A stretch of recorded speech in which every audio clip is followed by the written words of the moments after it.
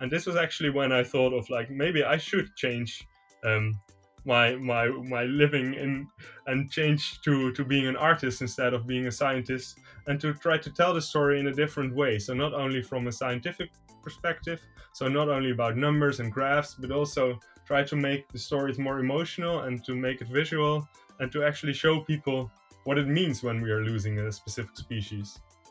Hello, everybody, and welcome to. Do I need school to be? I'm Alex, and I'm going to sit down and have great conversations with people because we're all diverse, we're all different, we all have different ways of learning. And I want to ask people how they learned to do the things they do. Yeah, sounds random, sounds fun. I hope it does, because here we go. Hi, everyone. If this audio sounds a little weird, I apologize. It's been a week. And it's only Tuesday when I'm editing this, so yeah, bear with me. I promise it will get better. The rest of the interview was recorded on my regular setup.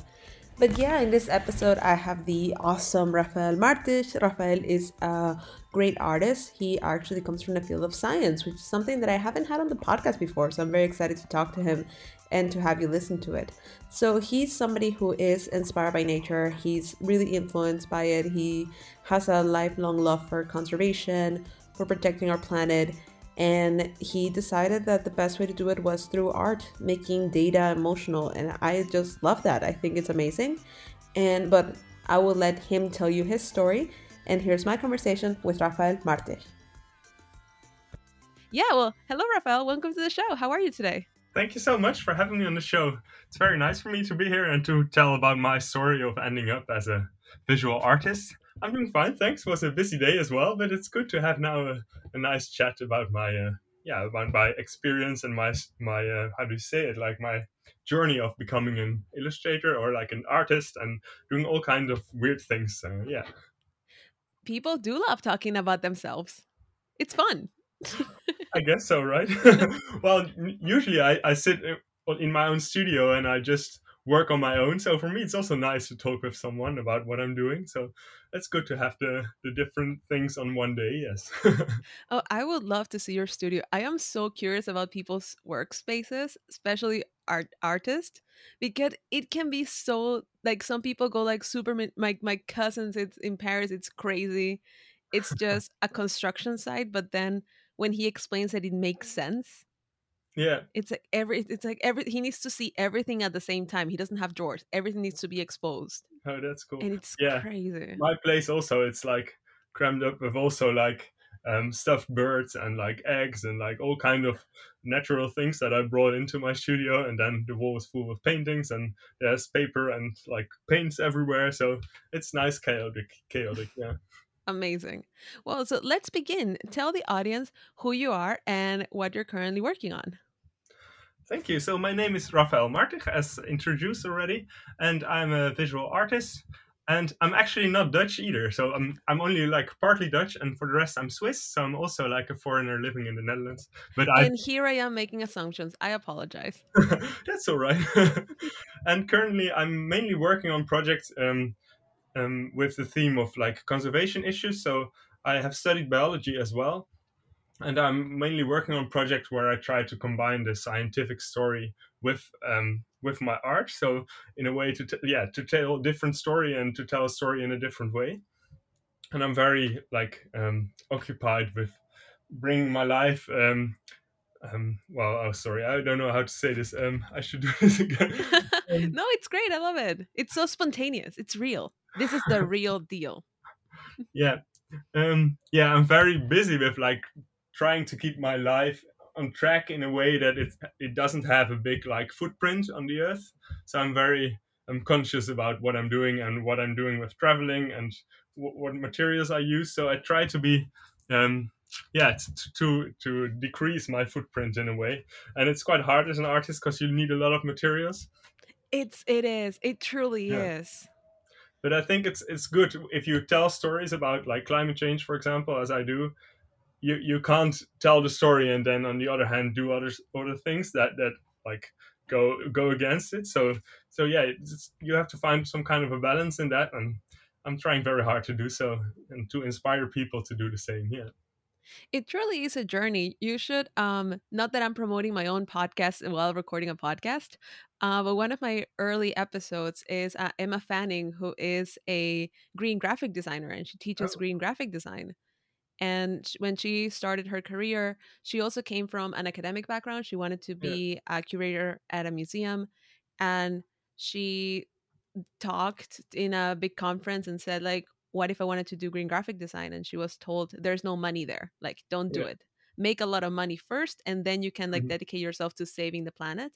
And she's proving them wrong, so you should definitely check that out. She has a lot of helpful tips and good practices for how to be a low footprint artist. Oh, So great. yeah, Yeah, I there I will am. check it out. Yeah, Sneaking stuff in. That's how I make the show now. I'm sorry. that's I great. Honestly, Yeah, the reason that I was so excited to have you on the show, it's because you're the perfect example of combining the two polar opposites, and I'm making huge air quotes because yeah, we have this idea that if you're artistic, you don't have the sciency, and if you have the sciency, you're not creative.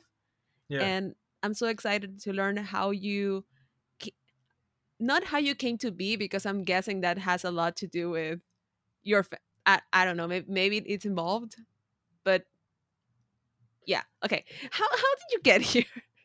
Yeah, so Jesus Christ. basically, I studied biology first. I did my bachelor's and my master's in Leiden in the Netherlands, and I was mainly focusing on all these conservation issues. And then for my last project, I went to Ameland. This is one of the small islands we have in the north of the Netherlands, and I studied a specific type of wader bird.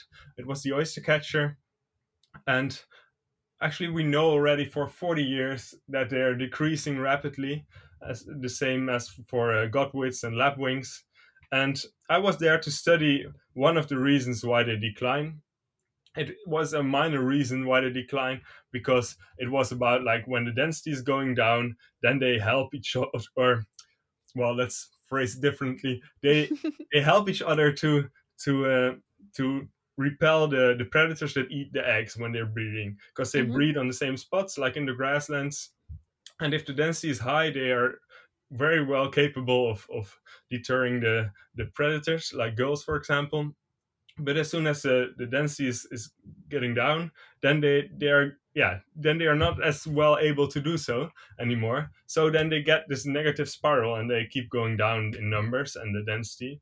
So this was a minor thing, because the main reasons why they're going down is because like the landscape is changing totally in the Netherlands, and how we treat the agricultural lands is different. So I was quite, I don't know, it was like a pivot point for me, that I suddenly realized that um, we know already for 30, 40 years why they're going down, but still we can't do anything about it, or we try to do so, but it's not happening in a way. And I felt very useless to be a scientist and to study something which also tells you why they're going down, but it's not the main reason why they're going down. And this was actually when I thought of like, maybe I should change um, my living in, and change to being an artist instead of being a scientist, and to try to tell the story in a different way. So not only from a scientific perspective, so not only about numbers and graphs, but also try to make the stories more emotional and to make it visual, and to actually show people what it means when we are losing a specific species. Wow. That's incredible. It is, especially because I totally agree. I think that you're right. People, you can throw numbers at people all Yeah, day long, but it isn't until you humanize them and you make them tangible that it becomes actually, it has an actual impact. yeah, And that's why we ignored climate change for so long, until they're like, yeah, now there are floods and people are actually suffering. It's like, oh, so now it's a thing. We yeah, knew about it for years. We just, it's like, it's in the future. It's not today. It's not here. And that's super interesting. And how did you, okay, and how did the artistic side come? Because your paintings are extremely realistic and you use real materials. You're not using photo, like if you told me you were painting with Photoshop, I would say like, okay, you can learn Photoshop on YouTube, but the skills that you're using are very hands-on. It's very thank you so analog. So much. how do you learn? How do you learn all that? Well, I've been drawing and painting my entire life. Like my grandfather was also, in a way, an artist, and I used to go out with him and draw and paint. And also on holidays, when we went to Switzerland to my family, for example, we would sit down somewhere and don't take pictures, but like start drawing and painting with watercolors. And so I've been drawing and painting my entire life. And also during my studies, I did a minor at the art academy in The Hague. Oh, It cool. was not drawing and painting, but it was more photography. But it was about like not the technical part of photography, but more like the way, like how do you tell a story, like what should you include and what not, and how can you make a story more strong.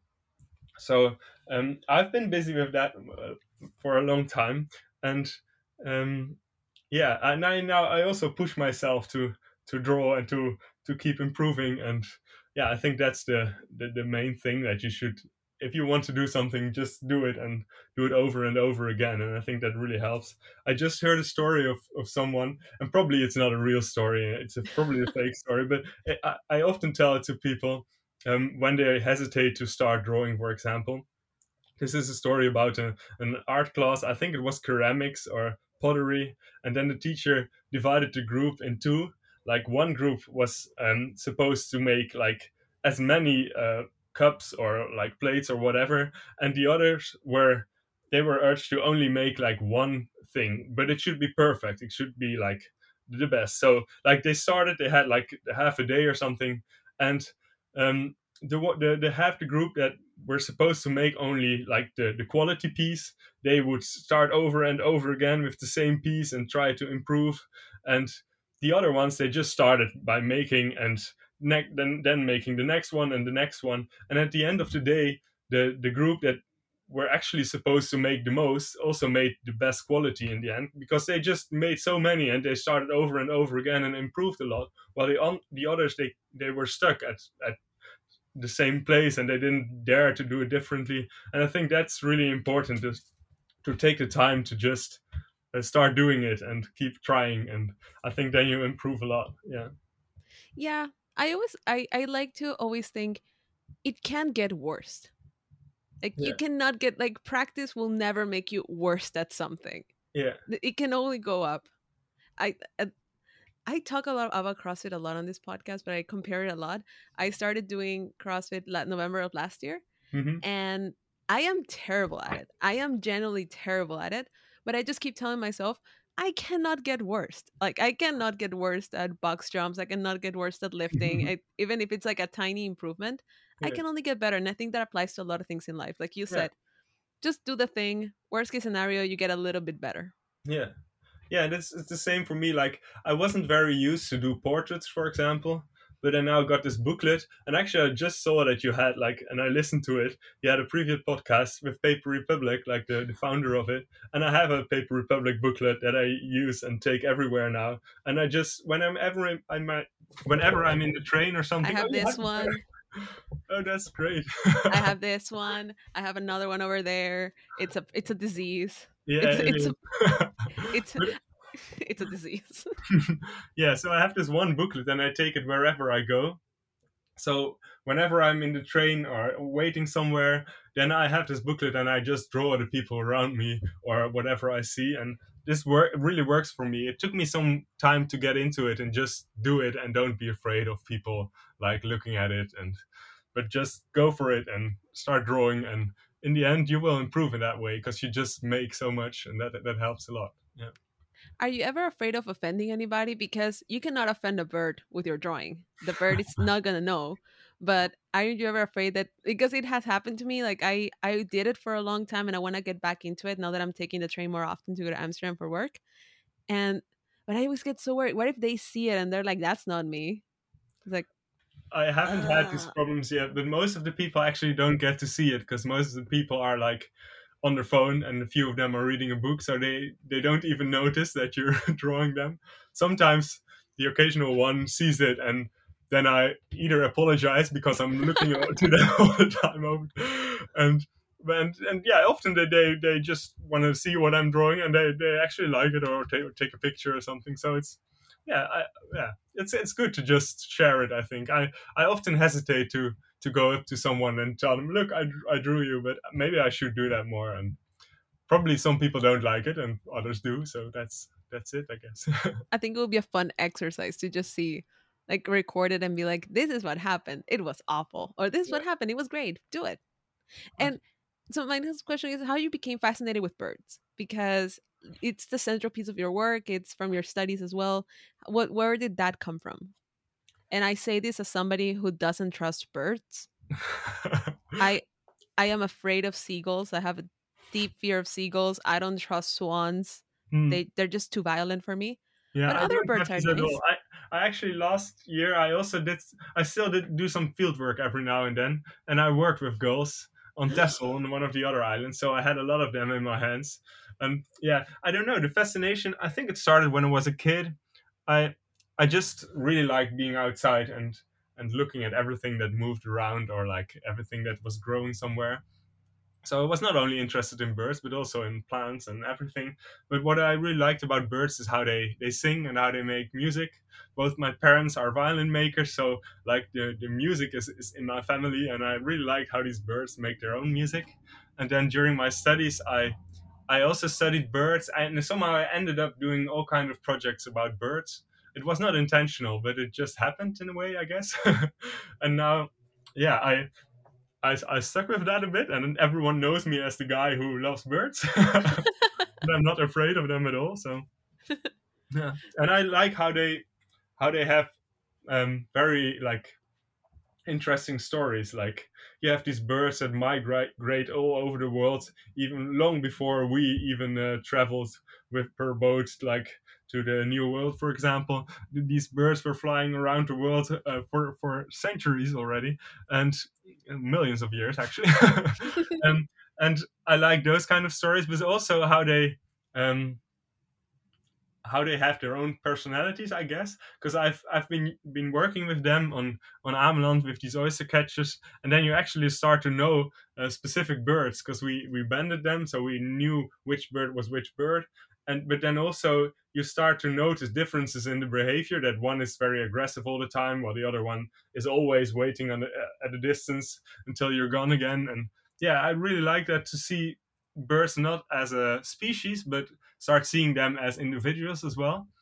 And I think that was a major step in my thinking, I guess. Also, when you're in your garden, for example, or if you look out of your flat and you have this robin, for example, singing there, it's often that's not it's not a random robin. It's often the same one that comes by every day, and that's quite interesting to start realizing that. Yeah. And here I was thinking that only crows did that. No, most of them are very territorial, and yeah, probably they know you as well, I guess. Jesus, no. Like I always thought, like if George Orwell's Animal Farm came to reality, I thought like the birds are gonna run us all. The birds. It's I was watching this video the other day about how crows are domesticating wolves in the U.S. How they're using tools, and I thought first of all, there's a movie there. There's a Disney animated movie in that idea of a crow domesticating a wolf, but also yeah, they're getting smart. They remember faces. They can tell other birds that you are not about a good person. So be a good person to all animals, not just birds, to all animals. We Yeah, are, in the end, we're passengers in their journey. yeah. Um, but yeah, that's a really cool fascination to Yeah. have. There is this guy on YouTube. There's a Dutch guy who rescues birds. Oh, I don't Um, know him. yeah, I'm forgetting his name. I will send you the link because I love his videos, That's cool. and it's like rescues animals, mostly birds. It's really fascinating. But yeah, back to the podcast. Yeah, I'm not only working with birds. I'm also like fascinated by plants. For example, I did a project on these pavement plants. These are like Yes. the plants that grow everywhere between different types of pavements. And I actually started with this idea when I was doing this minor at the art academy in The Hague. I started making pictures of these square tiles that you have, and to see what's around these tiles, and to like make an inventarization of all the plants and insects and everything that lives on this one tile, just to make you think about how much nature there is in the cities, even at such a small scale. And if you then like look at the entire city. There's so much nature to be found. And then I thought this would work as well for painting, so I made a series of 6 paintings, big ones, 1 by 1 meter, where I had these different types of pavement with their associated plants that grow in between them, and then you have like these geometric forms of all the different types of tiles, and then you have the organic plants that grow in between them. And I think it's also really nice to tell them the story that these plants, of course, have a function in the city as well, because um, they keep the water. So when it's very warm, they evaporate the water. So it has a cooling effect on the city. But they also attracts like insects, and they on their term attract birds again. So you get this whole biodiversity, yeah, getting on. So I think it's really important that now more and more people leave their plants in the cities as well. And yeah, I think by painting them, um, you make people realize what there is around you, because if you just take a picture of it, then people will think, oh, it's just a picture of some random part. But if you actually see that someone took a lot of time to actually paint it all, then people might think or look at it in a different way and think, whoa, he really took his time to paint it, so it might be worth looking at. And I hope that when people see these paintings, that when they go outside, then they will look as well at their environment. I think they will, because I definitely did. Honestly, when I saw the project on your website, I thought that's a picture. That's cool. Oh, and I genuinely thought you made the tile, like you built a tile and then you took a picture of it. And I thought, oh, that's a great creative tile. But then I realized, oh, this is a painting. This is a painting. These shadows are made of one. It's. I was impressed. I was shocked. I was flabbergasted. Would be the right word. Thank you so much. But I also focus on people. Like I just did a project um, about climate change, because I'm very, yeah. Oh, how do you say this? Yeah, I also did a project on people. I was present at the climate march in Amsterdam last year in November, and I really wanted to do something with it, but I wasn't sure what. And I thought about like maybe a series of portraits of people that were there, but then I remembered that I kept my voting pencil from last time, and in the Netherlands you get this red voting pencil to vote. And last year at some parts you could actually take it home with you, so I took it home and I thought maybe I can use it for something. So I decided to ask around, like all my friends and on Instagram, if anyone was there at the climate march and had pictures of themselves being there, and if I could use them as a reference. So I collected like hundreds of pictures of people who were there, and then I bought this large paper scroll. It was like 60 centimeters high and 10 meters long. And I used my pencil. I just thought I just start drawing, and I keep drawing until my pencil is finished. And I draw all these people that were there, um, to make to tell the story about like what is your vote and what do you do with your vote. And actually in Dutch, vote means is stem. It's called stem, Mhm. and stem is not only vote but also voice. So Yeah. it's actually quite nice how you um, yeah, to make people realize what you can do with your vote, with your voice. You can either like vote in the elections, but you can also use your voice to talk to people and to to to, to tell them what you're worried about, for example. But you can also use your stem to draw something and to use it in your art project. So I did this, and I in the end I drew for like 4.5 meters, I think, and then my Jesus. pencil was finished. So I have now this work where the last 5.5 meters are empty, and this is also good because your voice is also limited in a way. So I drew, I don't know how many people, I didn't count them actually, but these are all people that were there at the climate march, and it will soon be at an exhibition in Zwolle. It's called the Climate Expo, and it's an exhibition about climate change, and there will be a lot of artists presenting their work there, and it was selected to be there as well. So I'm very happy to be part of that exhibition. That's so cool. I'm gonna definitely make a note of that and include it in the show notes, because I'm sure that it will be a sight to see. Cool. Oh, that's so cool. And can I ask, like, why did you move to the Netherlands? Like, what brought you here? Um, well, my parents both are violin makers. So Mhm. they did their education in Switzerland in Brienz, and then they actually started working in France. Um, so I was born in France, in Caen, in Normandy, Mhm. and then when I was only like about 1 years old, we moved to the Netherlands. So like my foreign experience is not that big, but I've been a lot to Switzerland, of course, because I have a lot of family there. But yeah, I ended up here because my mom wanted to go back to the Netherlands because she grew up here. Yeah, That's so cool. Hey, you also have an immigrant story. I have. Yeah, There it is. yeah. That's so cool. So you come from a family of artists. Your grandfather was a very big influence on you. Like what else shaped you? And who are your teachers? And when I say teachers, I mean it can really be anything. It can be an experience, it can be a place, it can be a human being that taught you something. It can be anything. Like what who would you say like were your biggest influences? Like when you're thinking of one of these projects, like whose voice do you hear in the back of your head? Yeah, I think for me it's mainly the being outside in nature and looking around. I think that's the most important. Um, and I think that's partly because I was trained as a biologist. Like the first year, you're only looking at everything that you get. You have to draw everything, and I have this my girlfriend gets sometimes annoyed with me when we walk outside and like I'm always like pointing things out and looking at stuff, and then when we're in a conversation and sometimes I drift off and I end up somewhere else. But um I think that's the main thing. And I spent half a year in studying in Canada, in Vancouver, and I think there as well I became very aware of the impact we humans have on the world.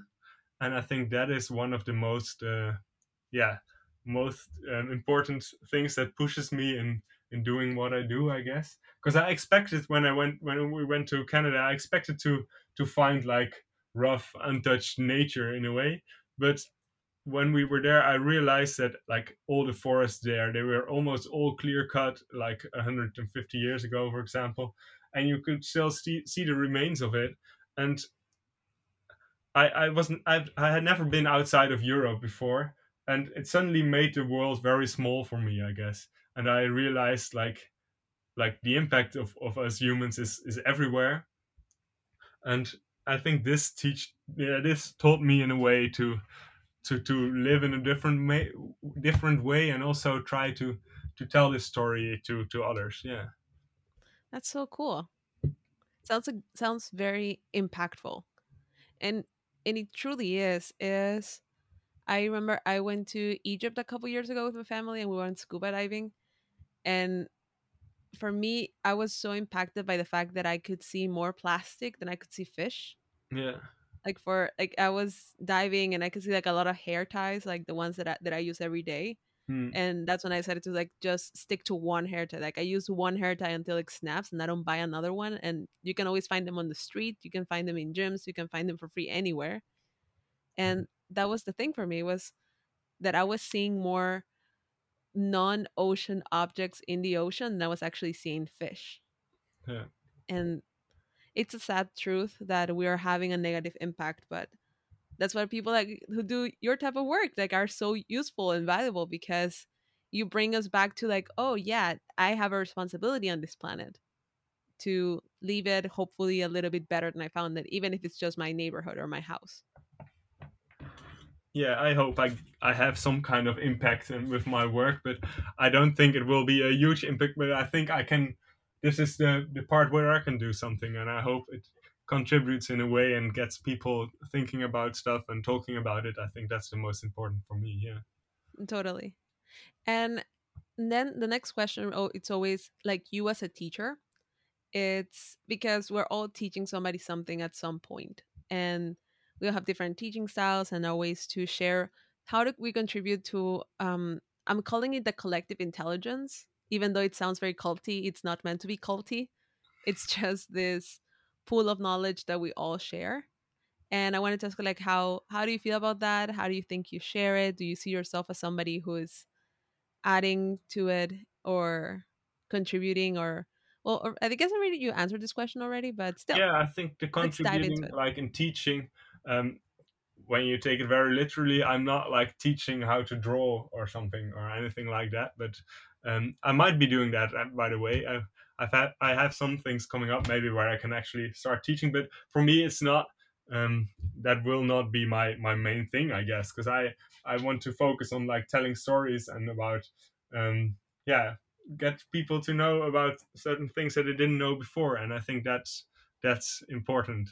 And I think science is the basis for this, of course, because I will keep telling stories I think that are based on science and that have these numbers behind it and that are proven scientifically. And but still these numbers don't say everything, because it's also about like how you interpret them and how you what you do with them. Of course, in the end, like a lot of things will be a political choice, and I think in that way, um, my teaching will be more in like showing people what's happening and what we might be able to do to like go in a different direction in a way. Yeah. That's so cool. I heard this quote the other day. I don't know from whom. It was numbers don't lie, but they also don't always tell you the full story. Yeah. Yeah, And that's a good one. Yeah. there was this artist. I'm so bad with names. They made a VR installation to talk about how many people had died on the, I think it was the Armenian genocide, because we have the numbers, like we know the numbers. Yeah. But what he did was to create different rooms in which you can see, like, it was kind of gory. Its goal was to shock people, and you would see piles and piles and piles of bodies. And to say, like, when we say like 500 people, it's not the same as when you see 500 bodies. And then in another room they were standing, and then they would sit down and they would fall to the ground and stuff like that. It was to create, to Sure. give you a number, but again make it tangible and make it real and make you actually feel something, Mm. which Yeah. is so Yeah. valuable. Yeah, I think that's exactly what is important, I guess, because I think for some people it works very well to just give the numbers and they can realize it. But other people, they work in a different way, and I think we all work in a different way. And for some, it's very good to tell it in a different way and make it visual and let people like emotionally be involved with it. And I think then art is a great way to tell a story, but I don't think it's the only way that we should tell stories in. I think using science keeps will be like the very important way to tell these stories. But sometimes I'm a little bit afraid that like science will be only seen as like an opinion, for example. Also, what you see happening in the US, for example, during the last years, that how this climate change was seen only as an opinion, or like, and yeah, that people didn't believe it in a way. And I think that's really weird, because because in the end, like, science is proving it. And I really hope that we can, yeah, tell this and in a lot of different ways, also with music and with theater, for example. And I think it's really important to use all these different types of media to show the stories. Yeah. Exactly. And I think that's the point. It's that some people don't have the educational level to understand science, or they don't have the openness to understand science, and that's where the medium comes in. It's like, how do I make you understand this? And that's where we miss a lot in communication, that it's not just about saying things, it's about the other person understanding it, being Yeah. like, okay, is this person somebody that's going to be a more visual Yeah. information absorber? Are they going to need sound? Are they going to need an interview? Does this needs to come from somebody that they trust? And that's the key. That's the question. It's not just what are we saying, it's like, how are we saying it? Yeah. I have a question that came to my mind. Which is your dream medium? Like, if I gave you right now 100,000 euros, which what would you spend it with? Like, which would be your dream medium? And there is no carbon footprint to this. I'm guaranteeing that there's no carbon footprint. You can do whatever you want. No carbon footprint. 100,000 euros. Go. Oh, interesting. um, The opportunities. yeah. Well, for me, it's I always try to find like a collaboration with like a scientific institute, for example, or with like a museum. So I think there's a lot of interesting research groups and musea out there where I would love to do something and to tell a story. But I think the story should evolve in like the collaboration. So I don't have like a clear answer on this, but I think that there. Well, I have been um, thinking about a project for some time now, and that is how how like biodiversity is yeah, decreasing in many places. And if you look historically, then there were often artists that went on these um, how do you say it, like these neo adventures to find new species and stuff like that. And I think that would be nice to do that again, and to involve artists in these kind of expeditions. Hmm. um, but then I also realized that not only the species are getting extinct, but also the the the feeling of being in like undisturbed nature. That's also something that is vanishing, and I think this is also something that would be very interesting to, in a way, portray, like to see how people react to these kind of places, and to make a collection of them, and like to, in a way, like make them visual and see what it actually means for people to be in a place where there's um, only nature around them, and see how they react on it, and what the influences in both directions. I think that would be really interesting to to to portray that in a way. I don't know That if would it be makes sense. It's very that vague. would be so cool. No, that would be so cool. And I immediately go to like VR. Like, how do you make a very realistic VR experience in which somebody enters a booth, or how can you create it with objects? How can you like Yeah, create it with like multi-sensorial yeah. stimulation?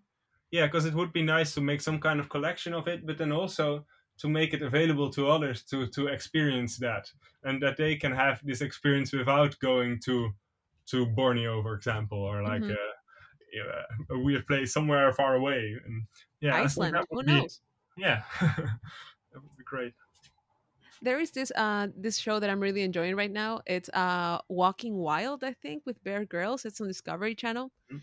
And as like he's a nature lover, survivalist, all the things. Yeah, So he takes a famous person with him to do a walk. It could be like 3 days or 4 days or whatever.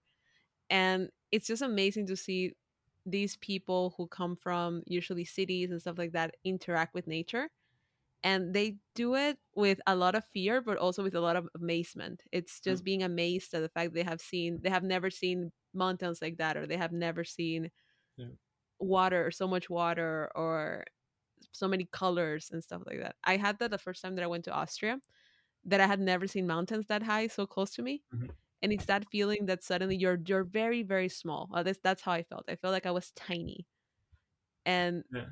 it was a sense of completeness and joy. So yeah, it would be really cool to see if you could actually make a project in which people can feel that or see how they feel.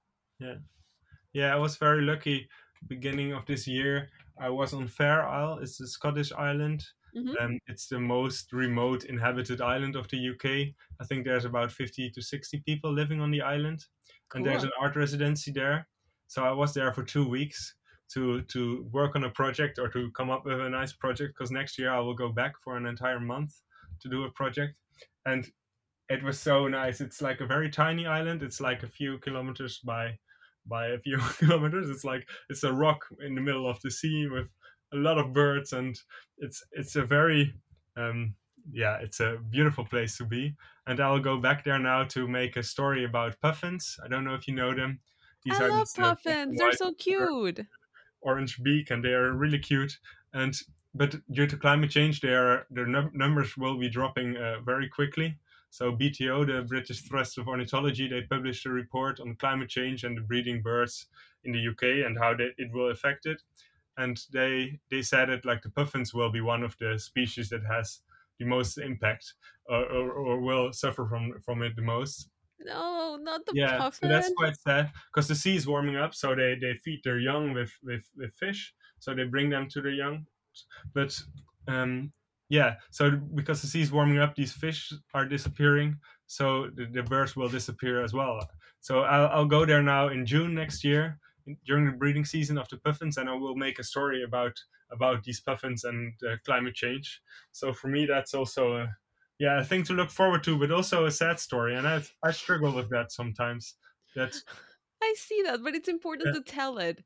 Like Yeah, it that's is. the thing. But it's hard for me that sometimes I'm working on a lot of like sad projects, and it's hard to get like positive if you're only working on these negative things. So that's for me sometimes a little bit a drawback of the of being an artist in this way. Yeah. Yeah, it sounds like a doctor working at a cancer ward. It's like, yeah, it does. I'm Maybe. like, Yeah. you're doing a good job and you're helping people. You're also telling somebody every day they have cancer. It Yeah. must be a struggle. And Yeah. how do you like bring yourself out of these moments? Because like Well, I noticed. how do you find hope in this sea of darkness? Sorry about the question, but it's I couldn't phrase it any That's other way. great. Um, yeah, for me it helps then when I see that people are interested and they want to talk with me about it, and I think that helps a lot. And for me personally, it works a lot for me to just start drawing, and as soon as I'm drawing or painting, then I lose track of time and I'm not thinking about the bad things anymore, and I'm just making, and that's, I think that's for me a key element in this. um, but yeah, sometimes it is a little bit depressing, and then I think, yeah, this is what I can do. This is how I can contribute in a way. So I think that's the positive thing I can I can add. So it's good to focus then on that, I think. Yeah. Yeah. And now that we're looking at the future, the next question, it's like the last question is, where do you think we're going in when it comes to the next step in human development? And I don't mean that in human evolution, I mean in like how we educate ourselves, how do we share information with each other. As an artist, you know that during the Renaissance, for example, you could go to a master and say, master, I want you to teach me how to paint, and then you would Yeah. learn from one person. But now with the internet, you can have teachers from all over the world. You have access to so much information. Where do you think we will go next? Where do you think we should go next? What skills do you think should be fomented? That's not a word. um Encouraged. Yeah, that's Yeah. a word. Encouraged. Yeah, that's a word. um I think, especially because you say that like we can get our information from everywhere, and I think a lot of people are doing that, and like they're losing themselves in like all the opportunities and all the places they can go and all the things they can learn. I think it might be good to focus more on the place where you are, and to start um, start getting your food more locally, and to start looking around you when you walk in the streets or go into a forest, and to learn from what you see around you instead of like picking from everything that is far away, and like making a mixture of everything. It might be really good to just focus again on your own surroundings, and learn from that, and learn from your friends and from your family. And I think that's very important. um, I just yesterday had a conversation with my girlfriend about like we were walking on the streets and we saw how many people were like only sitting on their couch and watching the telly and seeing other places in the world instead of seeing their own place. And I think it might be really interesting to start focusing more on your own place, and to make something beautiful out of the place where you are instead of only looking at places around you. You know, it's so interesting you say that because I was listening to to another podcast because I love podcasts the other day, and they were talking about volunteer tourism. That's when somebody goes to Mhm. another country, usually a person from a world country goes to a third world Yeah. country, and they do volunteer work, but it's more about the traveling and feeling like they're doing something good, and their impact is not as high. And the speaker was recommending doing exactly that instead of traveling to another country to do volunteer work to help somebody in need. Yeah. Just look in your street, look in your city, look in your community, and you'll find somebody in need that you can support. Yeah. And yeah, I think that that's the ethos of what you're saying. It's like start local, start at home. Like you don't have to travel 4 hours to see something beautiful. You can see something beautiful at home if you really look. Yeah. Yeah, I totally agree with that. And yeah, yeah, even I live in like one of the most densely populated places in the Netherlands, I guess. And even here you have beautiful spots of nature. If you just like cycle for a few minutes, it's you can always find a nice spot. And also the urban places can be very beautiful as well, with a lot of wildlife. And yeah, there's so much to see even at short distance, and also so many people indeed that need help and that you can help. So I really think that you're absolutely right in what you were saying. Yeah. I love that. Well, we have made it to the end of the show. Thank you so much. Before I let you go, I would like to ask if you have any recommendations for the listeners. Like, what can you recommend? It can be books, movies, a comic book, a graphic novel. I think those two are the same. Podcast, other artists, your own work. Just plug away. I love writing super long show notes and just adding all them links. So, yeah, what would you like to recommend? Yeah, now that we're talking about so many podcasts already in this podcast, might be good to add one. What Yes. helped me a lot during the beginning when I started being an artist, because I didn't have an education like in how to run a business and an art business. There's this podcast, Ask an Artist. It's called. It's a podcast.